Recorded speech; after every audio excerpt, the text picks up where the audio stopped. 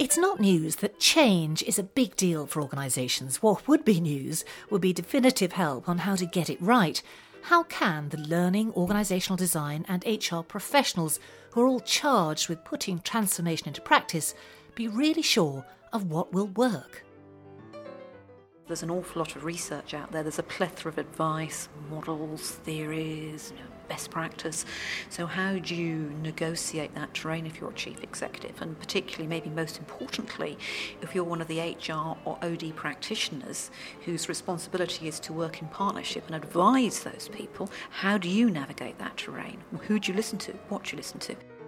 That's what prompted the CIPD's two-part research project on change. It's led by Julia Balogan. She's director at the University of Liverpool Management School.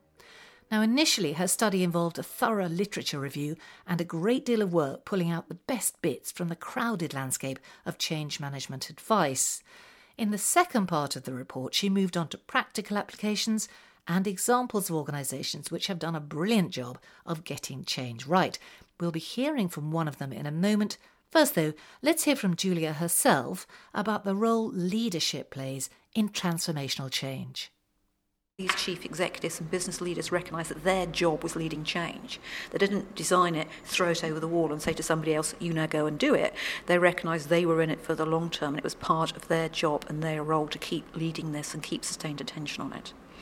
One of the other most significant things was the way they then recognised that they're not some mythical heroic leader out there on front in a white charger. Okay. This isn't a fairy story. They needed the rest of the team behind them. So this is very much about building the capability to lead and deliver change. That's where HR and OD became really critical, because they were the expert facilitators in there helping those business leaders and their teams do that work. Expert facilitators. Now that is a shift. It's not so long ago that change leadership was seen as HR's sole domain, but not anymore. In 3 of the case study organisations, there were very talented top HR people involved, but they weren't necessarily in highly visible HR roles. So you'd have some people with HR backgrounds that get put into what might look like more general leadership roles, but they still had that HR experience. And I think putting a hard line between HR, OD, L&D, that certainly was pretty difficult. However, the critical thing was the way they were building off the knowledge and expertise that they'd garnered, and they were then working business partnership. And I think that's another key thing about the report. It showed not just chief executives were stepping up to the plate, but the HR people weren't just talking about being business partners that arrived. They were genuinely working as business partners, but often in the background, almost invisibly so. They were the hidden hand. But yes, it might also therefore mean that you are less visible and get less credit than some of the more frontline people. Julia's team have shown that successful change involves a blurring of the lines between the learning, organisational design and HR functions, and HR's ideal role is becoming much more nuanced. I think they're leading in a different way. It's not that they're not leaders. They are leading in terms of a cadre of people who have expertise and pushing that expertise out there.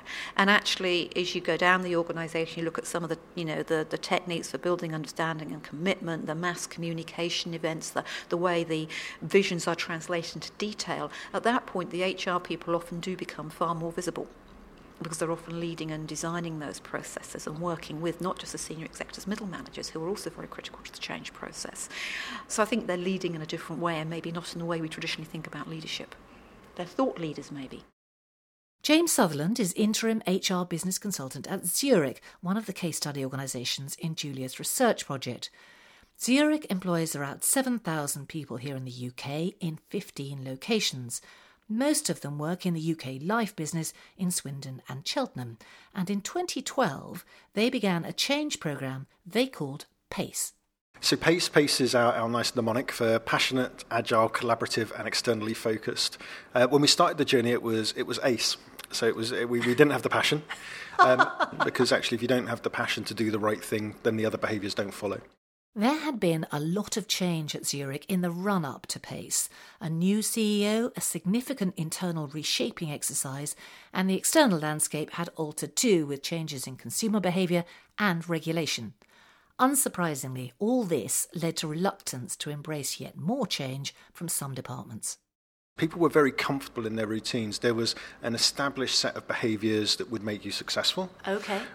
Those behaviours were recognised, and that was around discipline, delivery, control. And we were looking in this culture change for something that was more around collaboration, agility, and an external focus, so not process focus and internal focus, something that looked at what was happening in the market and empowered people to make the decisions for themselves that they felt would work in that context.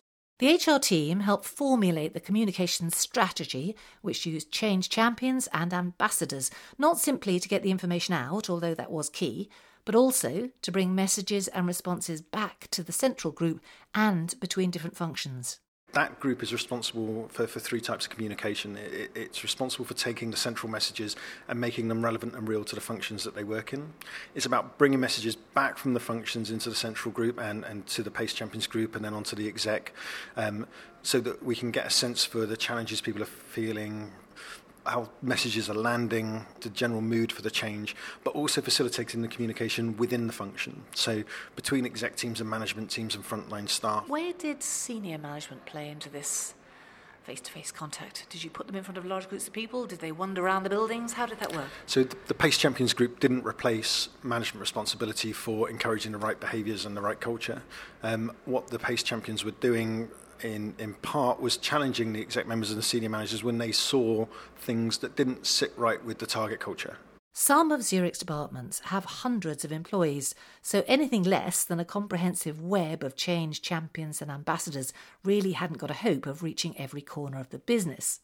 But this pales next to the challenge which faced HM Revenue and Customs, another of Julia's case studies. HMRC had to reach 50,000 people 3 times in 2 years, and fascinatingly, they decided to do it face to face.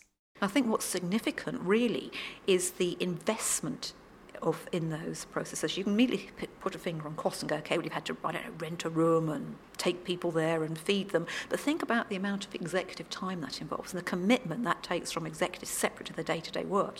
This is about how the change process becomes their day-to-day work. So your sense is that doing it that way, as you say, it's hugely arduous in all sorts of areas, isn't it? But it really made a much more significant difference than if they'd done it in a more 21st century online, Skyping, whatever. If they'd done it that way, you don't think it would have worked as well? I don't think it would have worked as well. Interestingly, there has long been in change research that shows that face-to-face is the most relevant, because when you're talking with people face-to-face, you don't just hear a voice. You don't, particularly if they're answering questions and engaging dialogue, it's not a stage performance. You get indicators from them by not just their voice and what they're saying, but the way they're expressing themselves through their bodily position, the gestures they use, the genuineness of the facial expressions. So this is about authenticity. It's about the credibility. It's not just about the narrative credibility. It's about narrator credibility. Back at Zurich, James and his team dreamt up some truly original ways to bring people face to face. Here he is talking about one they called the Hunger Games. We asked each function to nominate some people to come and have lunch. And we sat them in groups of 4, and they had conversations for 5 minutes, and we had some conversation starter bowls. So we had some work-related questions if people were feeling very serious and professional. Sort of things? So it's what does PACE mean to you? What projects are you working on at the moment? What was the last challenge that you faced in doing your day job? So kind of the sort of thing you might expect. Yeah. And then we had a separate bowl for more fun, creative type. It's like, who would you have to a dinner party and why? Where would your ideal holiday destination be? How do you want to be? What do you want to happen to your body after you die? But every 5 minutes, everyone swapped and sat with a different group of 3. And then again, it was about building networks at the heart of collaboration, at the heart of agility. It's about building networks and allowing people to connect, not through escalation to manager to head off to exec, and then back down, and having people nominated to work with. It's going, I need to do this, I need to know about this, I know someone that knows about that. That guy in IT, that word in marketing. Exactly, and building those networks. I think, so the Hunger Games and getting people together in any of those initiatives, it's been about helping build those networks at a more junior level. Greater agility across the company was key to Zurich's change programme. Cue another genius idea from James and the team. Breaking the habits of a lifetime week, 5 days dedicated to snapping people out of tried and tested ways of doing things. We realised that there were lots of routines that people got into. So there was one way into the building, in the main building we worked in. You put your badge in, you went through a revolving door, you got in the lift, you went up to your desk. Same old, every day. And what we tried to do during that week was help people identify those niggles, those things they were doing that they just did despite the fact they were adding no value. So we had Disturbance Monday, and Disturbance Monday was just about breaking some of those routines, changing things within the environment, asking people to make changes that made them think about the things they were doing more consciously. What sort of things? So the things we weren't allowed to do were things like changing the direction of the revolving doors.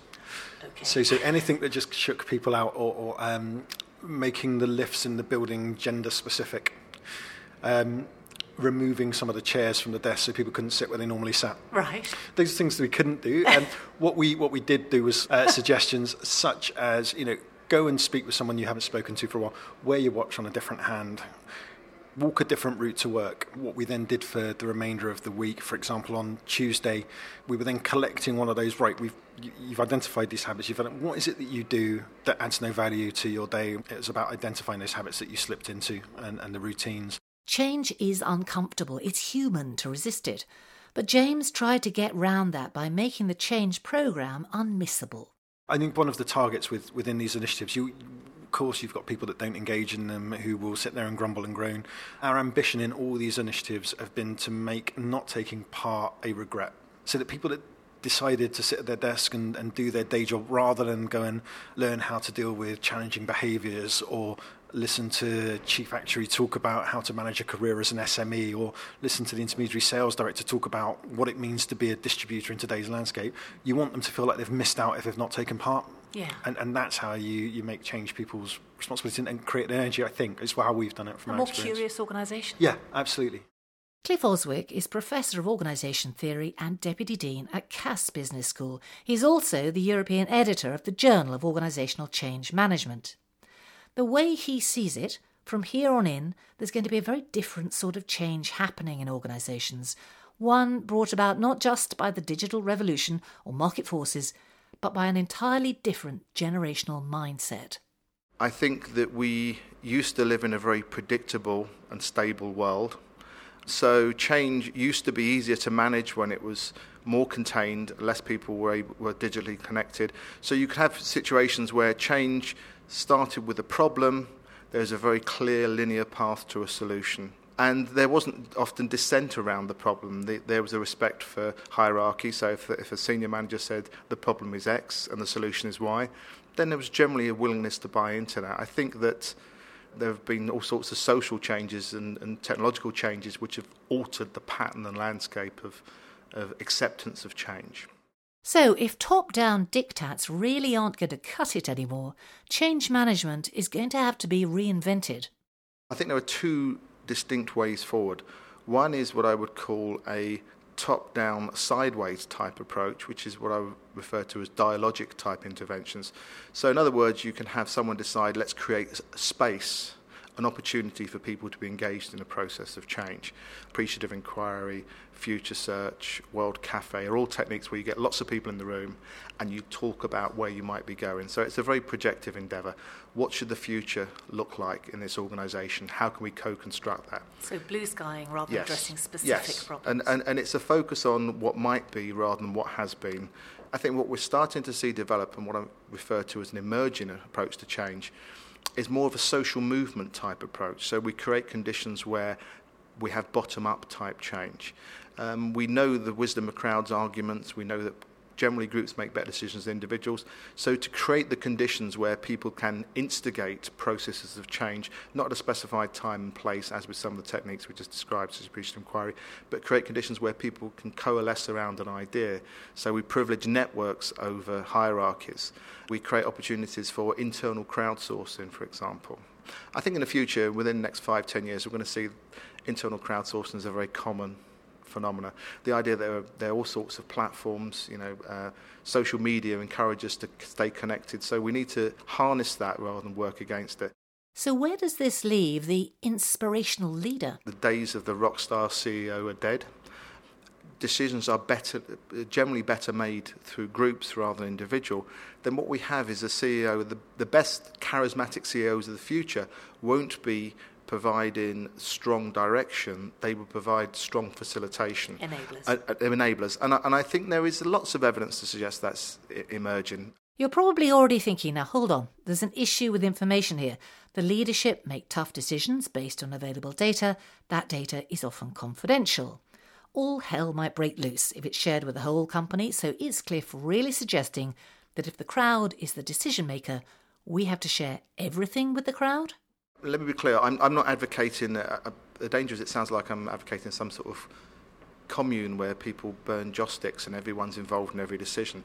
What I'm suggesting is that hierarchy will always exist and there'll always be a need to make tough decisions, because if you try to internally crowdsource very negative decisions, people generally defer to the hierarchy. You get people say, you're in charge, you decide. Yeah. So I'm not actually suggesting the hierarchy won't be there. I'm suggesting that we actively suspend it in terms of processes of innovation and change, that we deliberately focus on a network and a networked approach that is facilitative in nature. James's team at Zurich work hard to involve people in the change process in the hope they'd make new connections and build networks that would make them more agile in their work. But did it work? I'm going to say yes.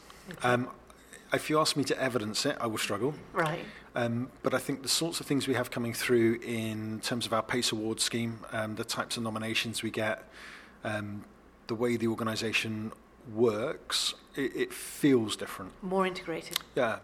Zurich's change process is ongoing. So where do they go from here? I think we're still on that journey. I think one of the challenges that we have is we know the journey we've been on, so we can manage our culture and we can recognise our culture change in the rearview mirror.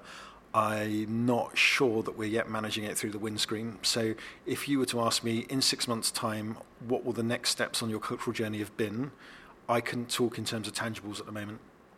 I think what we'll do is we'll find the things that are inhibiting more demonstration of those behaviours, and we will address those as we identify them. And understanding what the destination looks like has always been the tricky piece. Wherever James heads on his PACE journey, Cliff is sure that involving people at all levels of the organisation and really democratising the process brings the additional wins that make the difference. I think you get what I would call genuine engagement rather than pseudo-engagement. So often top-down people talk about engaged employees and they're not really that engaged. This creates an engagement because people are actively part of the organisation, which has all sorts of benefits. Lower absenteeism, higher levels of productivity. There's all sorts of evidence that supports that. I think one of the great examples is the NHS. They've got a group called the New Horizons Group that have set up a network of activists focused on patient care. So they've reduced the number of bed sores by getting people involved in actively managing that. Porters, surgeons, nurses. So it's an informal network which creates processes of active change. Need advice on how to get started on active change? Here's Cliff's mini guide on how to do it. Regular meetings that people feel that they can contribute actively. So simply encouraging people to present ideas and acting upon those ideas, even if it's not pursuing them entirely, but explaining to people why that didn't work and why it's not appropriate, based on a kind of, you kind of re-crowdsource ideas. So you get all the ideas and then you apply something like a nominal group technique, asking people to rank the ideas that have been suggested and which ones do they personally favour. So you almost have a kind of a voting around the ideas that are suggested. I like to see it in this way, that you involve people in the process and they become active in that process. To read the whole Landing Transformational Change report, go to the research report page on the CIPD website, or you can check out the link on the podcast page. If you have thoughts, ideas or experiences of embedding change that you'd like to share, tweet us at CIPD with the hashtag CIPDpodcasts. Thanks for listening this month. Next time, we'll be discussing the story everyone's talking about, VW, and HR's role in business ethics. Can HR be the conscience of an organisation? Should it be? And how can HR professionals raise their ethical game? Don't miss it.